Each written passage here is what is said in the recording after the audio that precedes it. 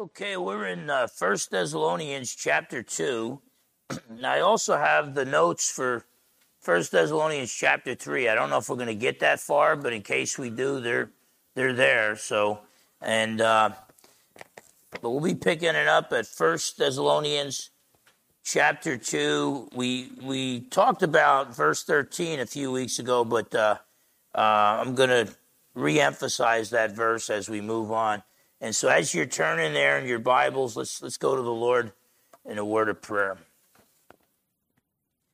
And Father, in Jesus' precious name, the people that are here today are here to worship you, to pray with other believers and for other believers and for the world. And they're also here, Lord, to hear your word proclaimed. They didn't come here today and take time out of their busy schedule to hear the faulty wisdom of man. Throughout my life, Lord, you've been faithful, but throughout my life, there's been times when I've been faithless. And I often talk too much and say things that are not honoring to you, say things that contradict your truth. And so I pray that during this sermon, Lord, you would cancel the man, and that you would anoint me with your spirit to proclaim your truth so that I would not lead anyone astray. I thank you, Lord, that we have a congregation of people who study your word, and they test everything they hear, everything they see. Even what they hear from this pulpit, they test, because they know the final authority is not the guy behind the pulpit. The final authority is your word. You are a God who is there, as Francis Schaeffer said, and you are a God who is not silent. You've spoken to us in your word. And so I thank you, Lord, that the people here will test what I say with your word and hold fast to that which is true. I pray, Lord, that you'd open hearts and minds, including my own, to understand your truth and empower us by your Spirit and for your glory to obey your truth. For we long to be a church like the Thessalonians, a church willing to suffer for you, a church of faith, a church of hope, and a church of love. In Jesus' precious name we pray. Amen. Well, you know, Paul, throughout this letter, has been expressing his love for the Thessalonians. You know, it got so hot in the kitchen, even Paul had to leave there. The persecution was off the charts. He had to flee. And so Paul thanked God for them. He wished upon them grace and mercy. And then eventually he started defending his ministry.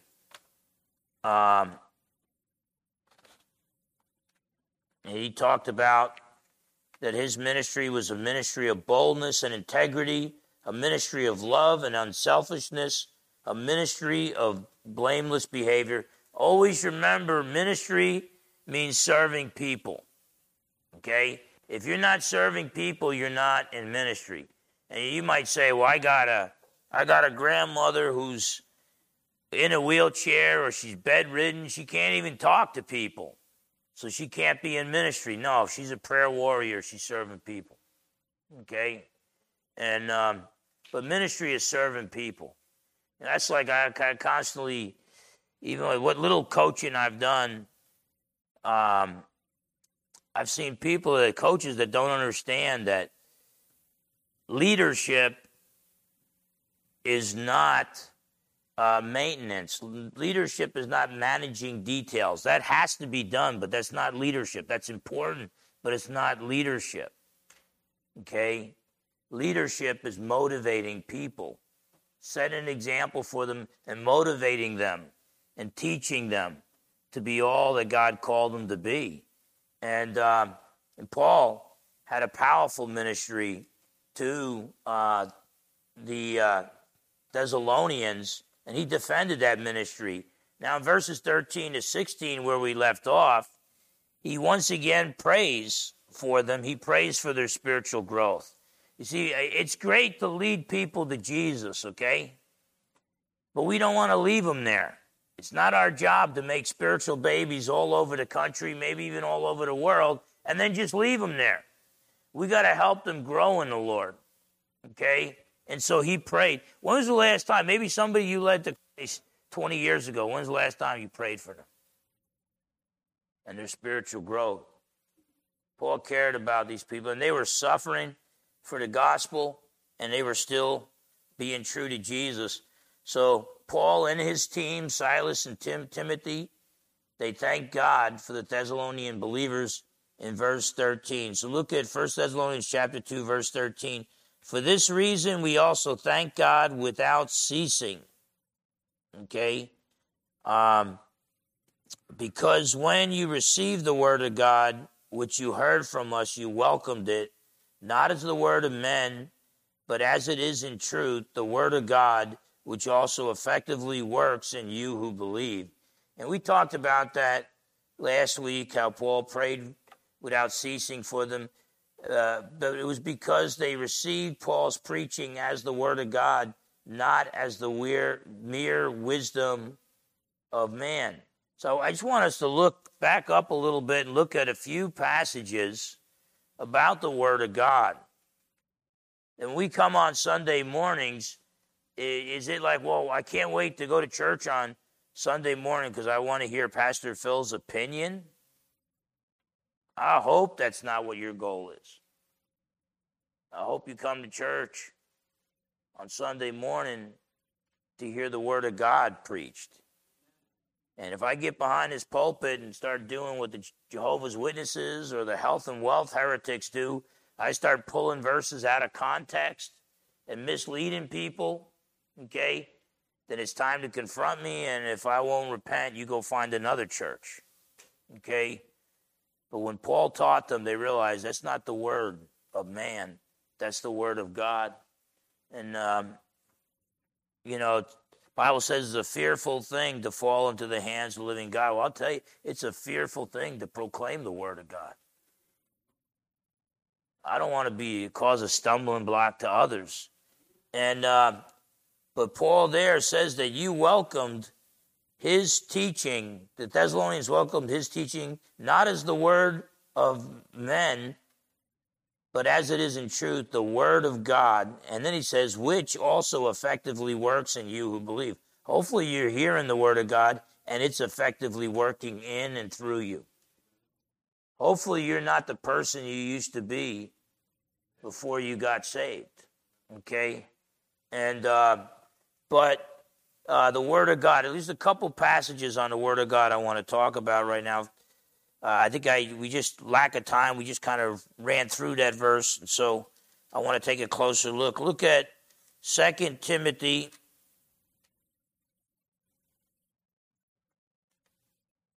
chapter 3, verses 16 and 17.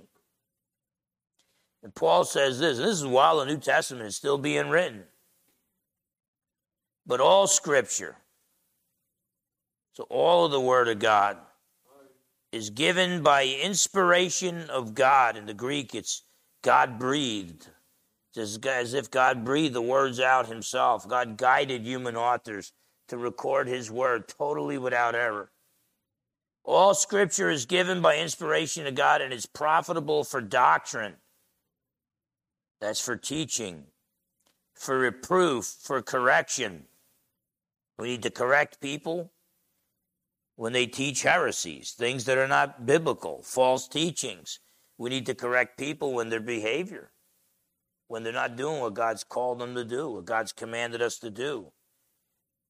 But all Scripture is given by inspiration to God, is profitable for doctrine, for reproof, for correction, for instruction in righteousness, that the man of God may be complete, thoroughly equipped for every good work. Okay? Now you might be an electrician,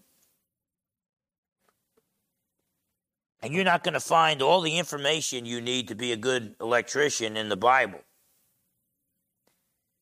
But even if you're an electrician, you're going to find all the information you need to live a godly life in the Bible. to be a man of God, and if you're a lady, to be a woman of God. Okay? I'm telling you, it's a scary day today, because I used to really freak out. I got saved in 1981. It was kind of a radical conversion. I wasn't the nice, gentle, soft-spoken guy that you people have come to know and love. I wasn't that way always. I used to be loud, and my voice used to be gruff, and but I'd freak out. I mean, I'd yell at people. I mean, who am I to yell at somebody for all the dumb things I've done in my life? But as a new believer, I couldn't understand that people would walk around without a Bible. You know, my Bible was with me, man. I might as well have duct taped it to my arm. I mean, it's there always. Nowadays, though, a lot of people, a lot of young people, their Bible is their cell phone. And they can read any translation they want. So now we can't tell. You know, we can't separate the men from the boys anymore and say, you call yourself a Christian, you don't even bring the Word of God with you. A lot of them got cell phones and stuff. And, I don't even know how to get on Facebook on my cell phone. And, but whatever the case, that love for the Word of God. I mean, if you were in combat and you tell everybody, and you're in a faraway land, you say, I love my wife, I love my bride, and this and that. And then somebody looks and they realize you got like 20 letters from her and you never opened them up. What's your buddy going to say? Your buddy's going to say, I don't think you love your wife. She writes you letters. You don't even open up the letters. We say we love Jesus. In the old days before cell phones, our Bibles would gather dust. And I'm not like a hypercritical guy where I don't grab your Bible and see if, wait a minute, you don't highlight and underline and write notes in it as much as Carl does, so you're not holy. You might be like me. I got I own enough Bibles to probably supply the Gideons for some foreign country out there. Okay, so yeah, some Bibles I write in, some I don't. Okay, but whatever the case, if we love God, we're going to love His Word. And hear me out. We do not worship the Bible. We don't worship the Bible. We worship the one who wrote it. Because we worship the one who wrote it, if God has spoken, we will listen. Okay? And look at Hebrews 4:12. Hebrews 4:12. Some of you are turning pages. Some of you are pushing buttons on your cell phone. So Hebrews 4:12, and this is the Word of God. It's not just the written Word of God. If God speaks, then even the spoken Word of God carries the same weight. Hebrews 4:12, for the Word of God is living and powerful and sharper than any two-edged sword. One side blesses, the other side judges. For the Word of God is living and powerful and sharper than any two-edged sword, piercing even to the division of soul and spirit and of joints and marrow, and is a discerner of the thoughts and intents of the heart. Okay? I'm telling you, the Word of God cuts me. There's times, it was a guy, Navy guy, him and his wife used to come to our church probably a couple decades ago. And the guy got transferred to Southern California, and he came up to visit me and decided to go to a nice restaurant, so he went to Burger King in downtown. In fact, right near here, Burger King downtown. So just a few hundred yards away, Burger King downtown Bremerton. And he told me that he was doing a church hop for a year. And I said, you can't do that, man. You got to find a good Bible-believing church. And he was like, well, we're trying. But he said, I walk into church and I feel like a spiritual giant. And then when I leave church, I feel like a spiritual giant. He said, when I used to come to your church, you'd be preaching. And when he mentioned this, I could remember it looked like him and his wife would have whisper arguments. And because he said that he was actually would accuse his wife of calling me up during the week and telling me all the bad stuff he was doing. And then finally she'd convince him that, no, I haven't talked to Pastor Phil since last Sunday. And he realized, okay, well, then the Holy Spirit is speaking today through his word to me. And he said, but I would come to church and I'd feel like a spiritual giant, and I'd leave feeling like a man who was out of God's will and needed to grow spiritually. He basically told me, I loved your church because you made me feel horrible. Okay? We got a lot of churches right now that are building, guys that are building big churches just figuring out how to make people feel good about themselves. You know? You got some counselors that'll do that too, you know? You got a lot of trouble going on. You're like, well, it's not you. It's everybody else, you know?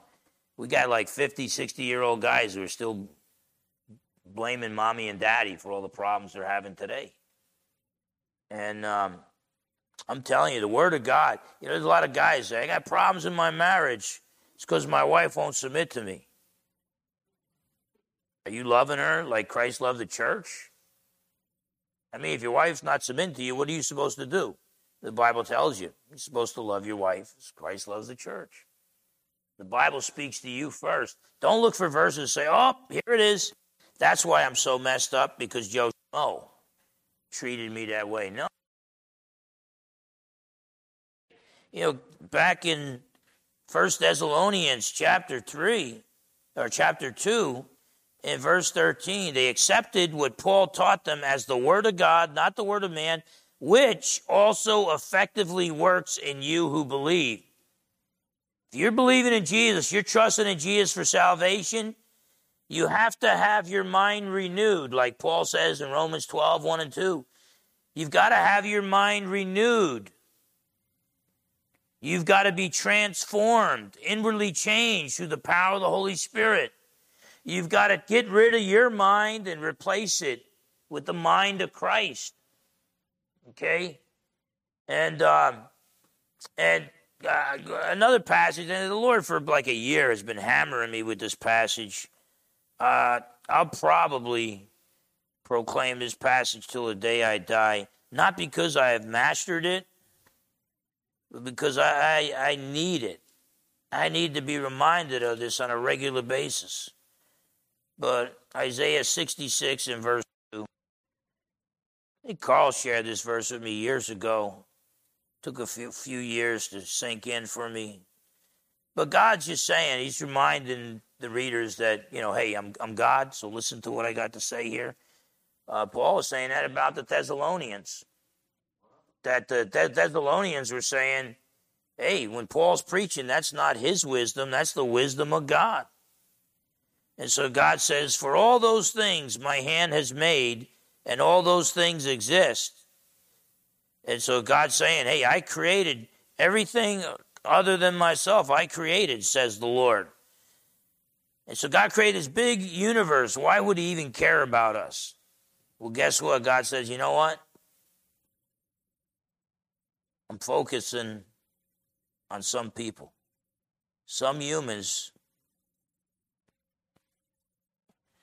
But on this one will I look, on him who is poor and of a contrite spirit, and who trembles at my word. That's probably the biggest problem with the American church today. We don't tremble at God's word. We read something in the Bible and it's just like, let me look elsewhere. Okay? No, we don't tremble at God's word. And by the way, you're not going to tremble at God's word unless you got a broken and contrite spirit.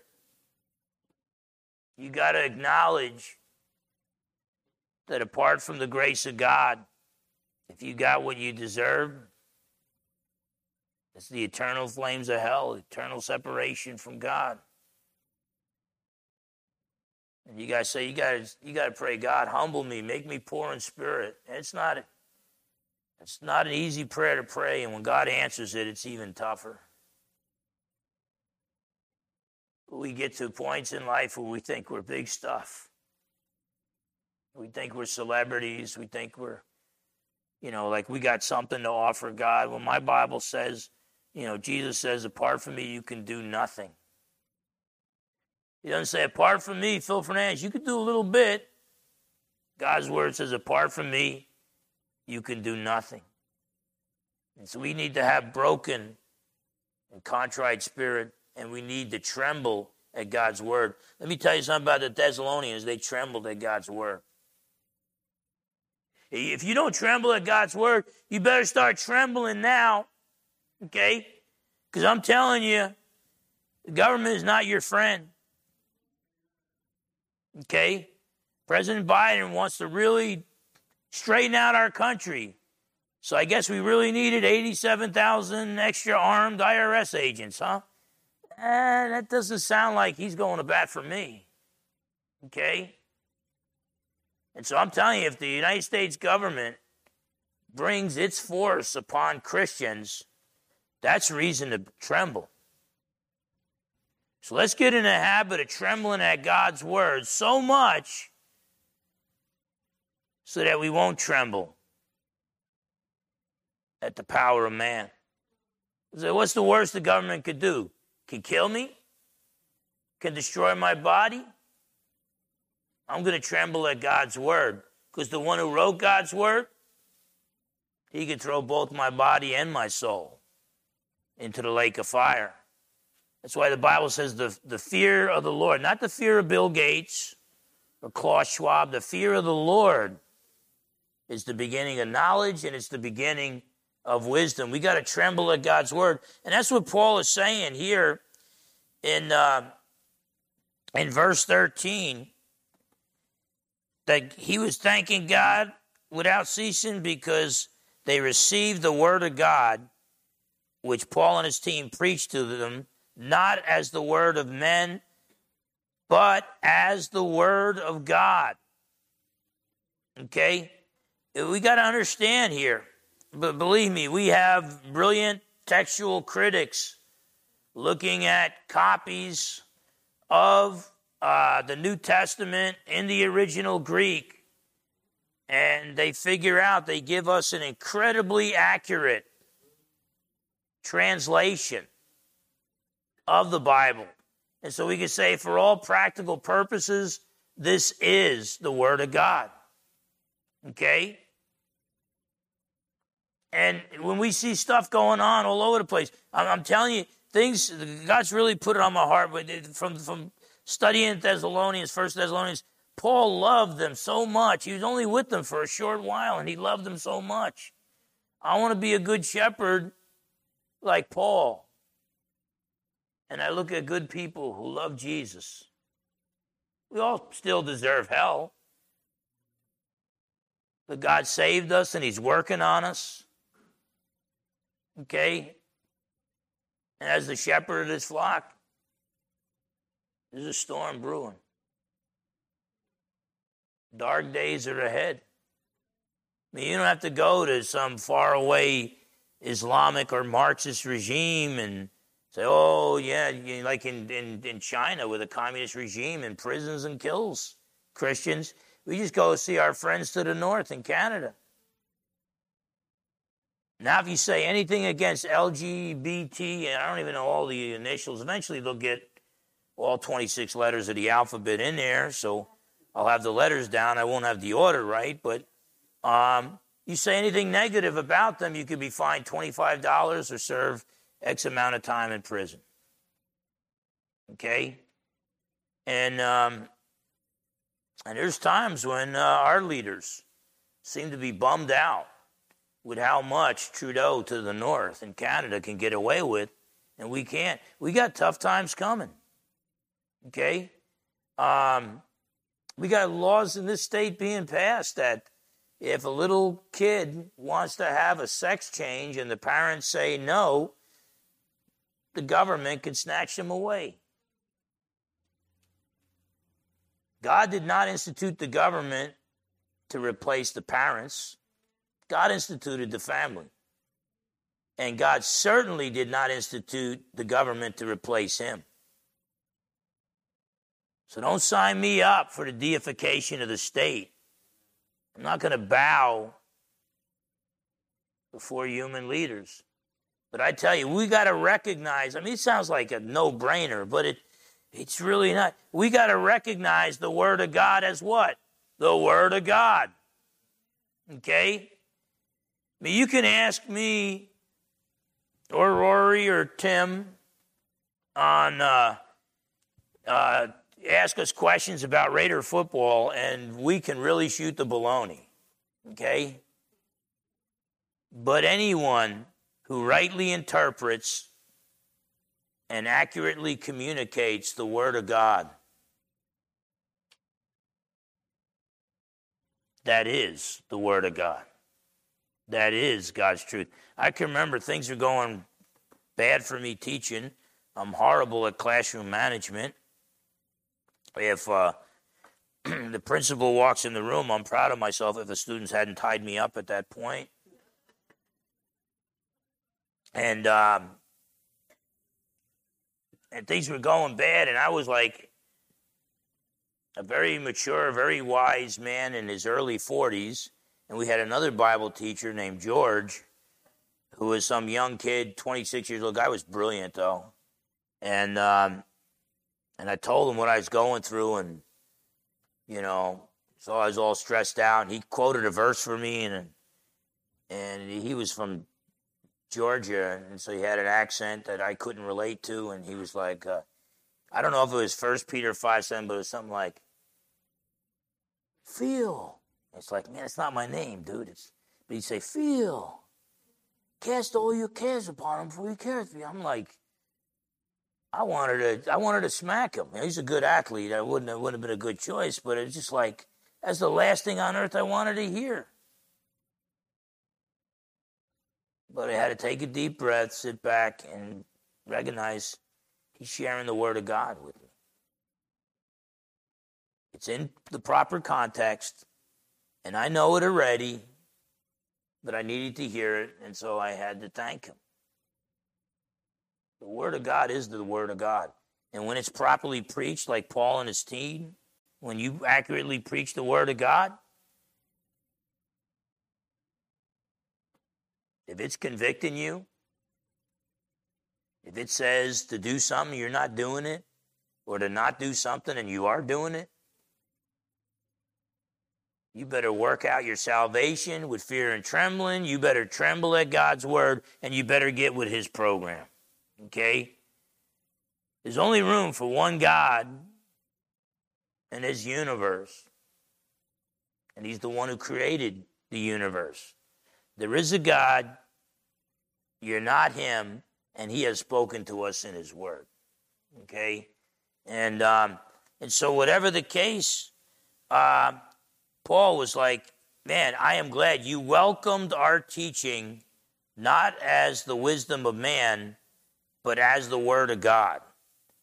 And when you do that, the Word of God will effectively be at work in you and will transform your life. Last week we looked at 1 Corinthians 10:13. But no temptations overtaken us. The key, that's a really big verse, a lot of words, but the three key words, God is faithful. So when you mess up, or when I mess up, don't blame God. He was faithful. He gave you the resources. He gave you a way of escape. King David could say in Psalm 119:11, thy word I have treasured in my heart that I may not sin against thee. I don't think we tremble at his word enough. I don't think we treasure God's word enough.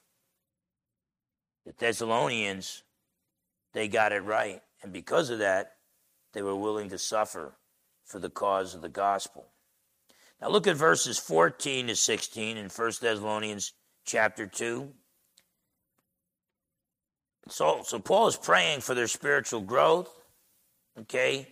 He thanks God for them because they're accepting the word of God as the word of God.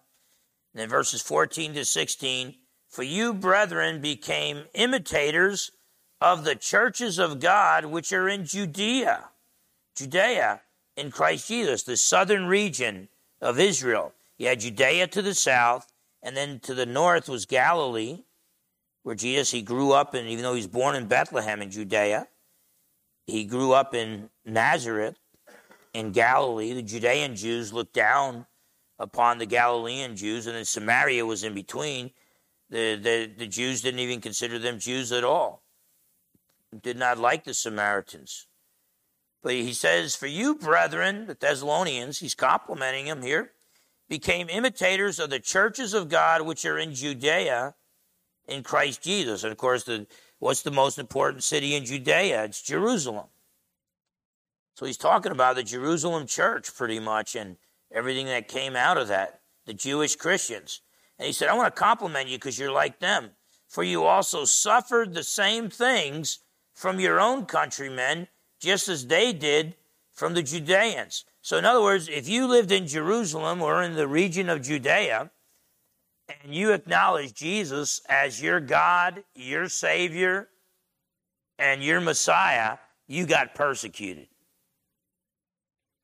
You'd get ridiculed. You'd lose your job. You might get beat up on. You might even get stoned to death, like Stephen. Okay?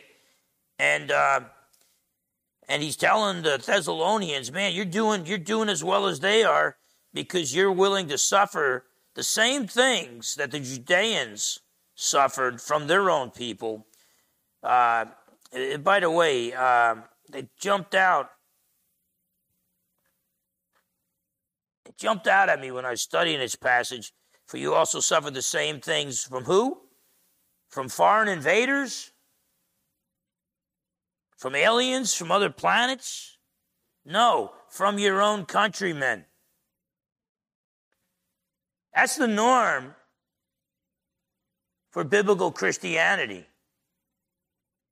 If people don't submit to the Lord Jesus and they're not open to the gospel, you know, Jesus said in John 15:18, if you find the world hates you, know that it has hated me before it hated you.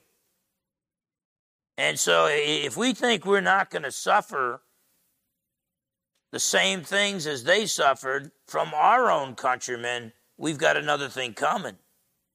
And then he talks about the Jews in Judea who didn't accept Jesus as their Savior, who killed both the Lord Jesus and their own prophets. Okay? I mean, so you could look at that and say, man, the Jews have an ugly history, a really bad religious report card. God sends them a prophet. The Jewish tradition tells us that Isaiah was the prophet who was sawn in two. They beat up on Jeremiah. You send him a prophet, they'd kill him. And that's a pretty bad report card. But before we get arrogant and look down on them, I think if American Christianity lasts long enough, we're going to find ourselves beating up on our prophets, beating up on our preachers. Okay? Canada locks up a preacher like me, assuming the Canadian government considered me enough of a threat, I'd be in prison right now. Okay? They're having issues. They're becoming like Europe. And we got political leaders who want us to become like Europe too. And but the Judeans, the Jews who rejected Jesus, they killed both the Lord Jesus and their own prophets and have persecuted us. They beat up on Paul and his team. They had to flee. And they do not please God and are contrary to all men, forbidding us to speak to the Gentiles that they may be saved. See, a lot of these Jews, it was like Paul before he got saved. It was like, look, we're the chosen nation of God, the Jews, and so therefore we don't preach to the Gentiles we try to get the Gentiles to get circumcised and become Jews. And then they can enter into a saving relationship with God. They hated the fact that Paul would preach to the Gentiles and say, you don't have to get circumcised. You don't have to become a Jew. You don't have to place yourself under a Jewish diet. You can come to the Lord Jesus, who is the Jewish Messiah, but he is also the Savior of mankind. It's God the Son become a man. And you can trust in him alone for salvation. And the Judean Jews were like, no, look, we're patriotic Jews. Be careful about being a patriotic American, by the way. I'm a patriotic American, but be careful. Do not make America your God. Okay? Yes, I'm a citizen of America. Okay? By the way, that's not exactly good news, because originally we were citizens of our states. There was so much state sovereignty that you did not consider yourself a citizen of America. And so we moved from state sovereignty to bigger national government. And now what we're trying to do is move to regional and global government. Okay? And God let us know what he thought about that at the Tower of Babel. Okay? And so we got to preach the gospel to all nations. And at the same time, Satan is trying to build the kingdom, a one world government that will be ruled by the Antichrist in the last days. But these Jews were so patriotic that became their religion. No Gentile can be saved unless he first becomes a Jew. And so they were forbidding Paul, who was the apostle to the Gentiles, that they may be saved. Verse 16, so as always to fill up the measure of sins, but wrath has come upon them to the uttermost. Okay, God's anger has come upon them. So Paul says, look, you Thessalonians, I am glad that you have become imitators of the churches in Judea, the believers in Judea, like Peter and John and James and the early church there. Because the Thessalonians suffered the same persecution as the Jewish churches did. You know, Jesus said, again, John 15:18, if you find the world hates you, know that it hated me before it hated you. 2 Timothy 3:12, Paul's about to die. He says, anyone who desires to live godly lives will be persecuted. You might say, well, that's not true, because I wasn't persecuted until now recently. It looks like, I could get in trouble on the work site. And, it's just kind of like if you want a job in America, don't speak the truth while you're there. You'll get yourself in trouble. And, but no, even when America was quote unquote a Christian nation, whatever that means. I mean, if it means that was the foundation for our government, and not the founding fathers did not believe that the Bible was something that we as a nation perfectly obeyed. The founding fathers acknowledged the Bible tells us where we should be, and we're going to try real hard to get there. And the revolution solved some of those problems. Civil War helped with other issues, not treating all men as if they were created equally. And but it was recognizing that this is what we need to shoot for. So America has never been perfect and all, but the fact of the matter is, even when a country is dominated by the Christian worldview, even when the biblical worldview saturates a culture, Christians will still be persecuted. And sometimes it's just a little ridicule and all. I remember I was going to church after getting saved, and big scandal. Some parents went away. one of the cool guys at the youth group, this is a small youth group, we're talking like 10 people, and but one of the cool guys called up the others in the youth group and had a party at his house and somehow got somebody to buy them alcohol. And so this was like a major scandal and stuff.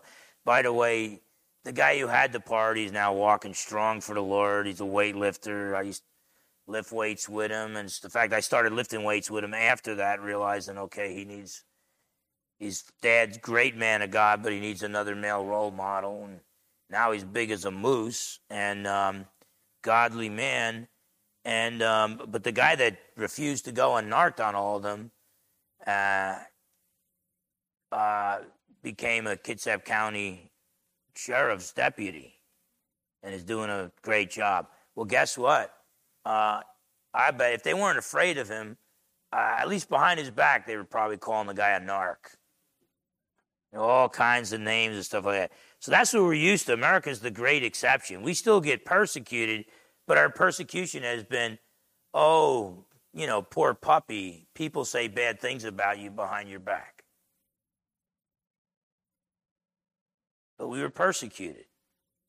But the days are coming where our persecution is going to look more like the persecution that the Judean church suffered, that the early church suffered, that Christians throughout just about every nation where the gospel has been preached. You got Nigeria is like half Christian, half Muslim. Guess whose buildings are being burnt down? The Christians. Guess whose daughters are being kidnapped and sold into slavery? The Christians. And so, whatever the case, Paul says, man, I am glad that you guys imitate the churches in Judea.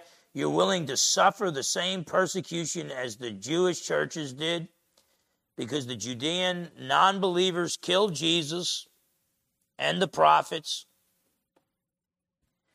They persecuted Paul and his team.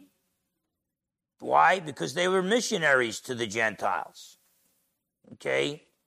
These persecutors are opposed to God and to all mankind. They forbid Paul to preach the gospel to the Gentiles. Paul says they do not please God, and because of that, God's wrath is upon them.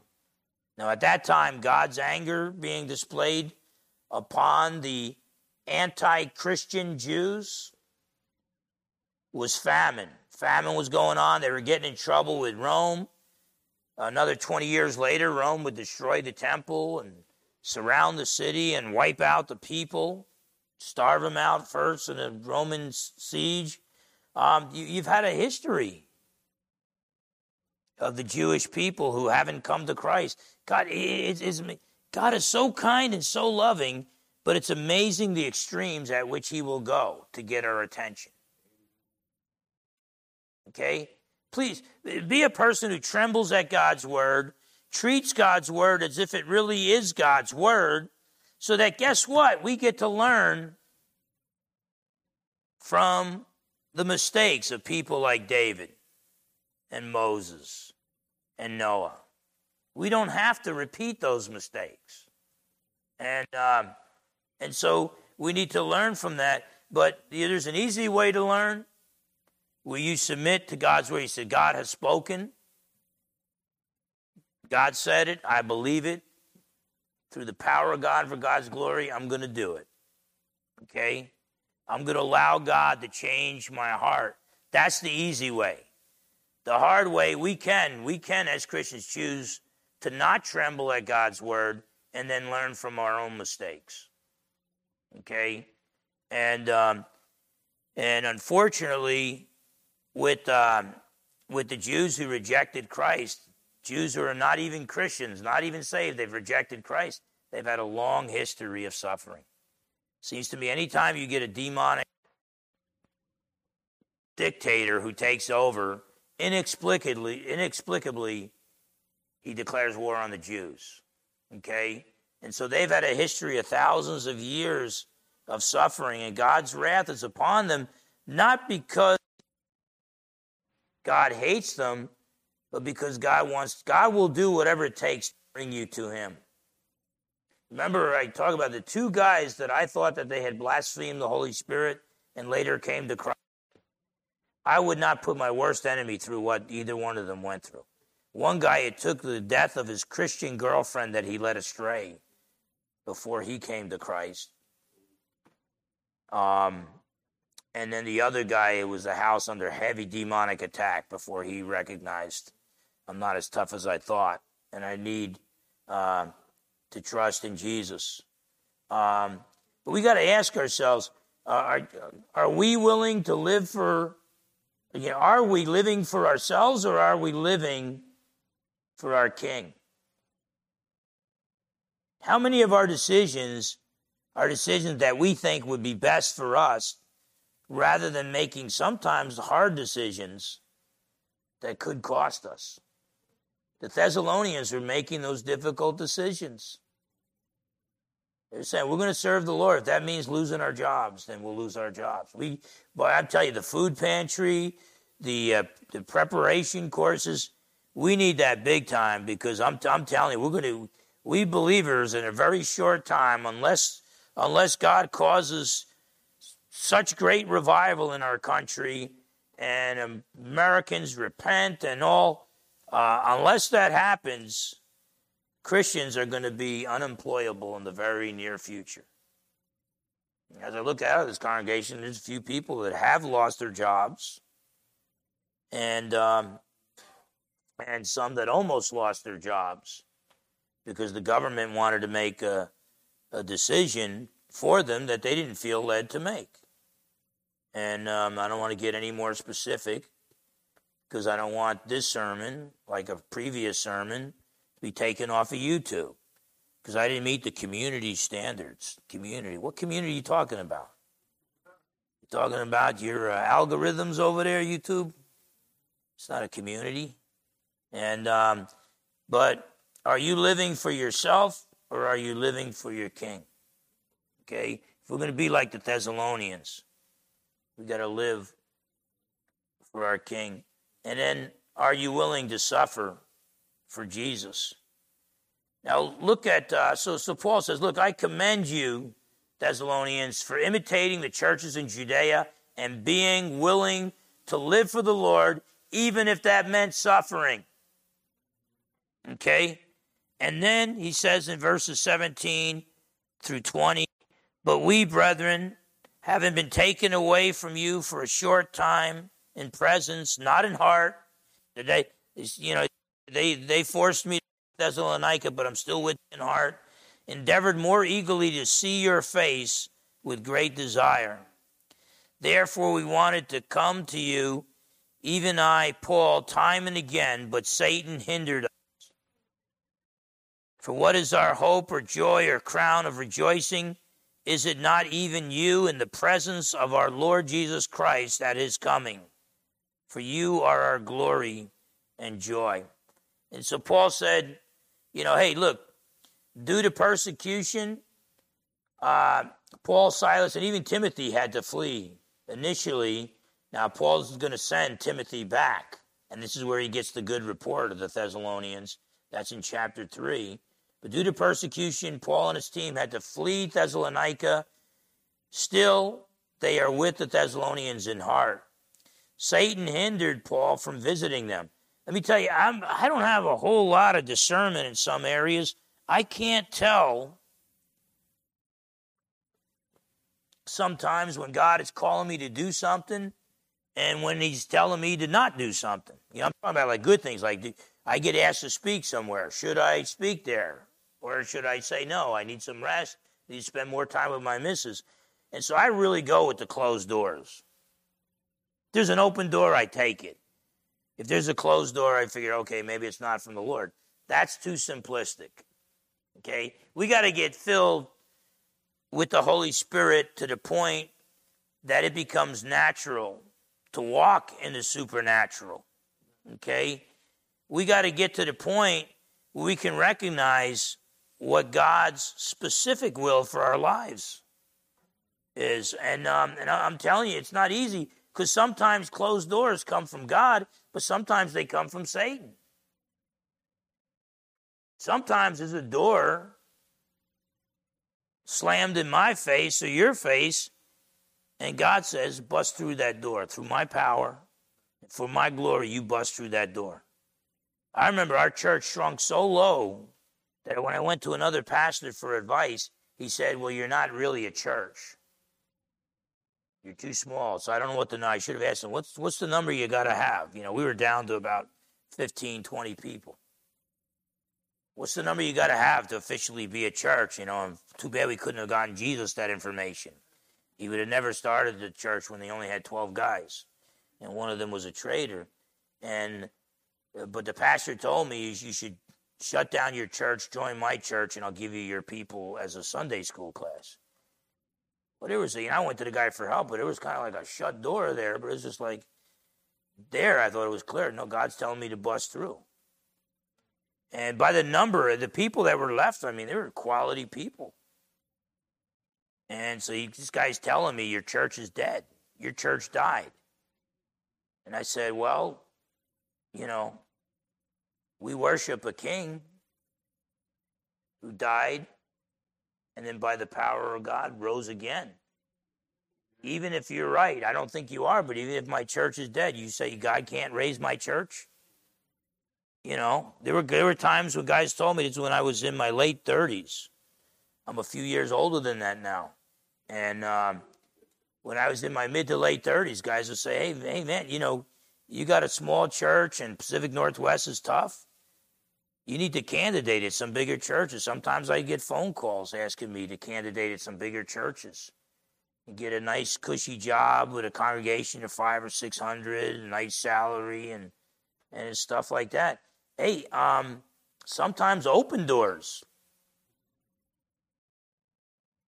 are not from God. Satan can open doors. And I'm not saying this is true for all preachers.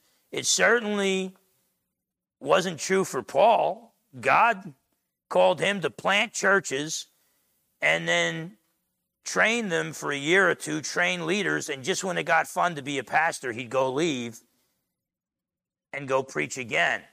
I'm not the kind I planted one church, this church, in 1988.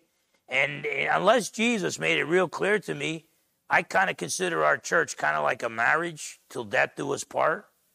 Now, I see some of our people leaving Washington State, going to free states, like Idaho and Texas and Florida. And I think that, you know, if they prayed about it, it sounds like they're making pretty good choices. Me and my wife are probably going to get stuck with going down with the ship.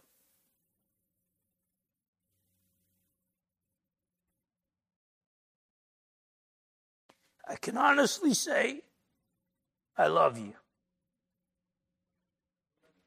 I'm a shepherd who loves his flock, but I can also honestly say when I read Paul's letter to the Thessalonians, I don't love you as much as Paul loved his flocks.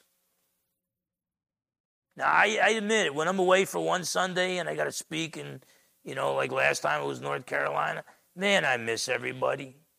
And I can't wait to get back. The Sunday service and the midweek Bible study with the guys and all, okay? But,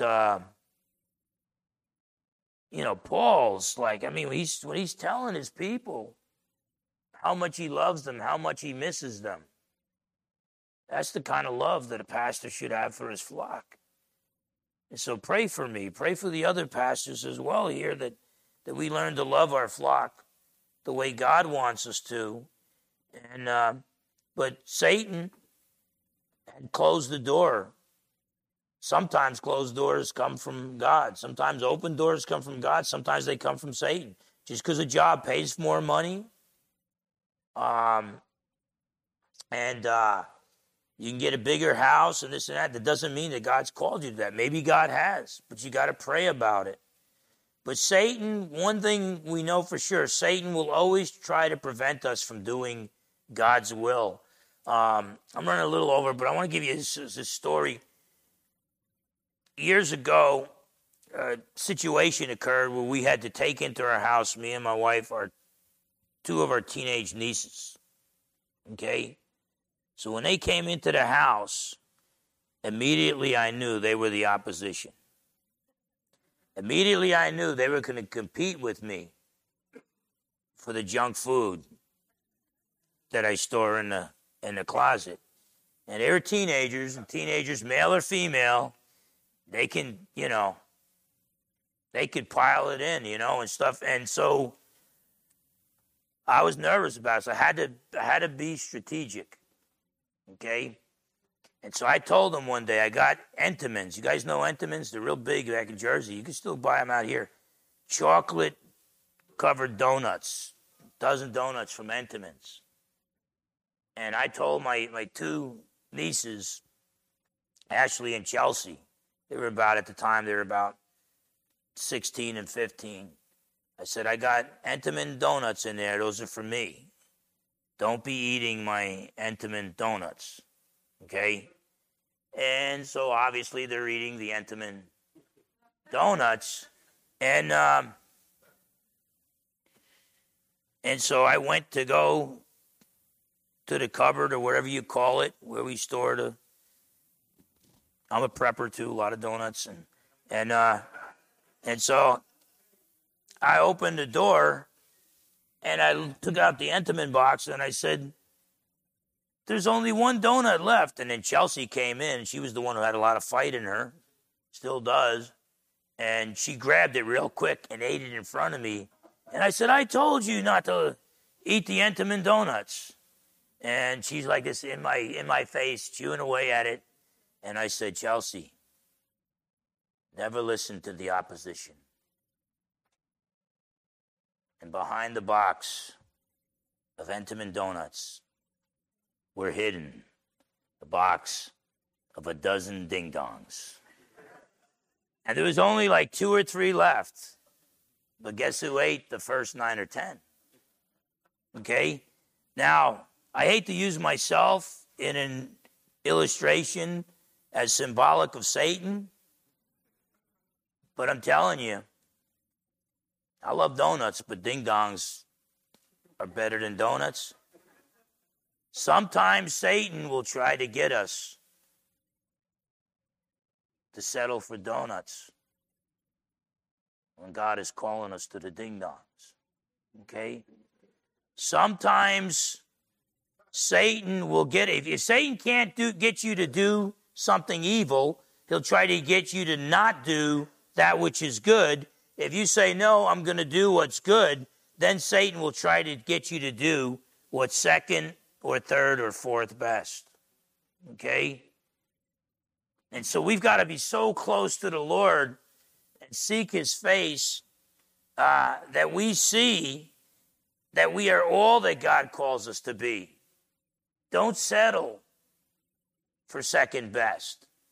Don't settle for third best. There's going to be some guys and gals are going to stand there on the judgment seat of Christ and find out that no, God had called them to full-time ministry or something else. If God called you to pump gas in Oregon, then you pump gas in Oregon. But we probably had a few guys pumping gas in Oregon that God was calling them to be the president of the United States. And there's other times we got a president of the United States, God was probably calling him to pump gas in Oregon. Okay? But we've got to seek God's face and be all that God called us to be. Paul said that his hope, joy, and crown of rejoicing is the Thessalonian church. They're the fruit of his ministry. So when you minister, when you serve others, what pleases you is to watch the people you led to Christ, to watch them grow, and to see them persevere in the faith. Paul's glory and joy is seeing his converts and disciples in the presence of Jesus at his return, where they'll hear from the Lord, well done, thou good and faithful servant. Nick Sweeney used to be the principal of the school that I teach at, and every time somebody complimented me or one of the other teachers that worked for him, I would look, he'd get this big grin on his face, and he'd turn all red. He was like a little kid. He's a big guy, but he was like a little kid on Christmas morning. A loving father rejoices over his children's successes. Okay? Paul's glory and joy is seeing his converts and disciples in the presence of Jesus at his return. It's not just, I want to hear, well done, thou good and faithful servant.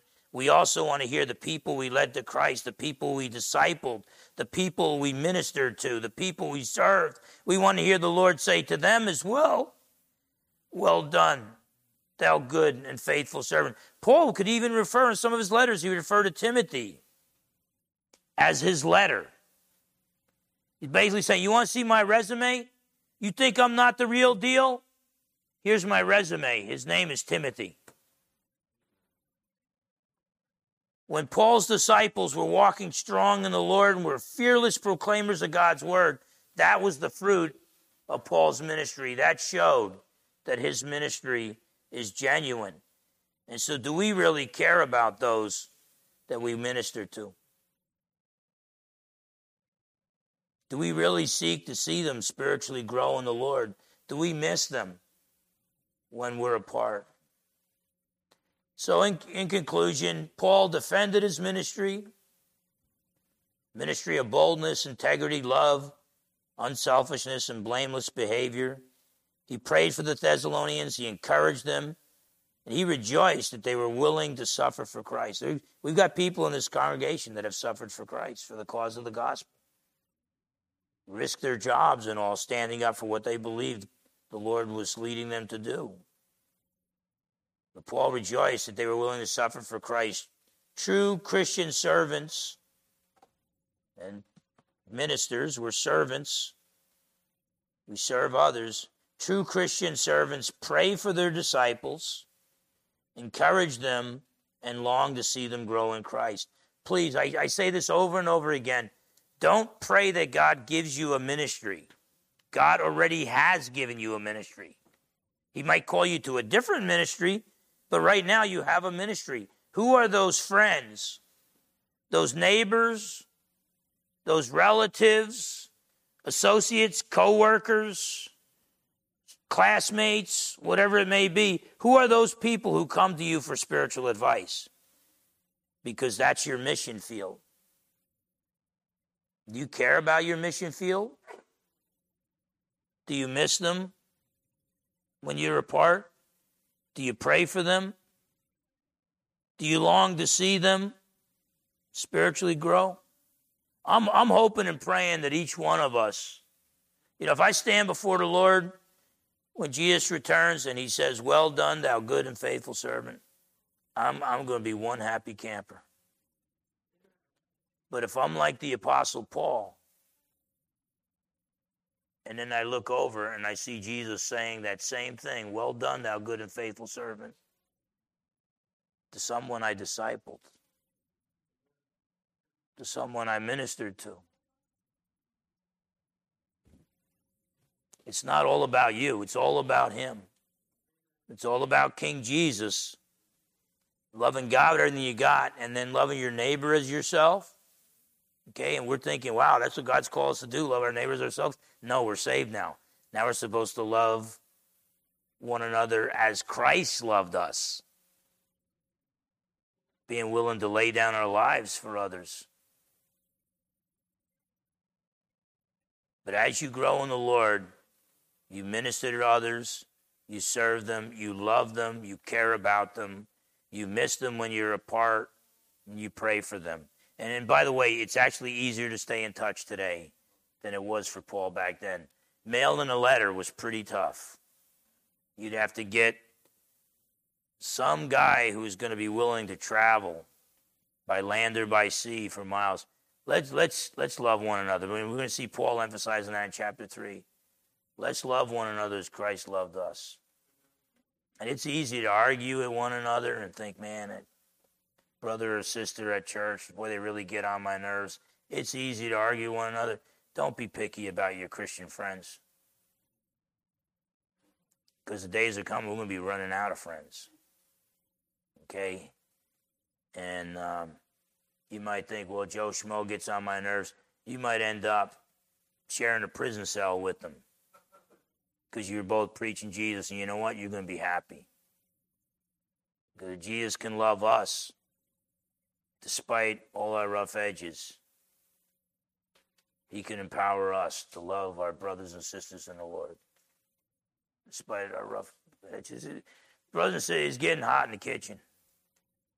Just don't live for yourself. Live for our King, because he is good. And he's going to come back, and he's going to make things right upon the earth. Father, in Jesus' precious name, I pray your grace and your peace and your joy over the people that are here today. And I pray that for all who trust in your Son Jesus for salvation. Cause us, Lord, to love you with an undying love and to love our brothers and sisters in the Lord as you have loved us.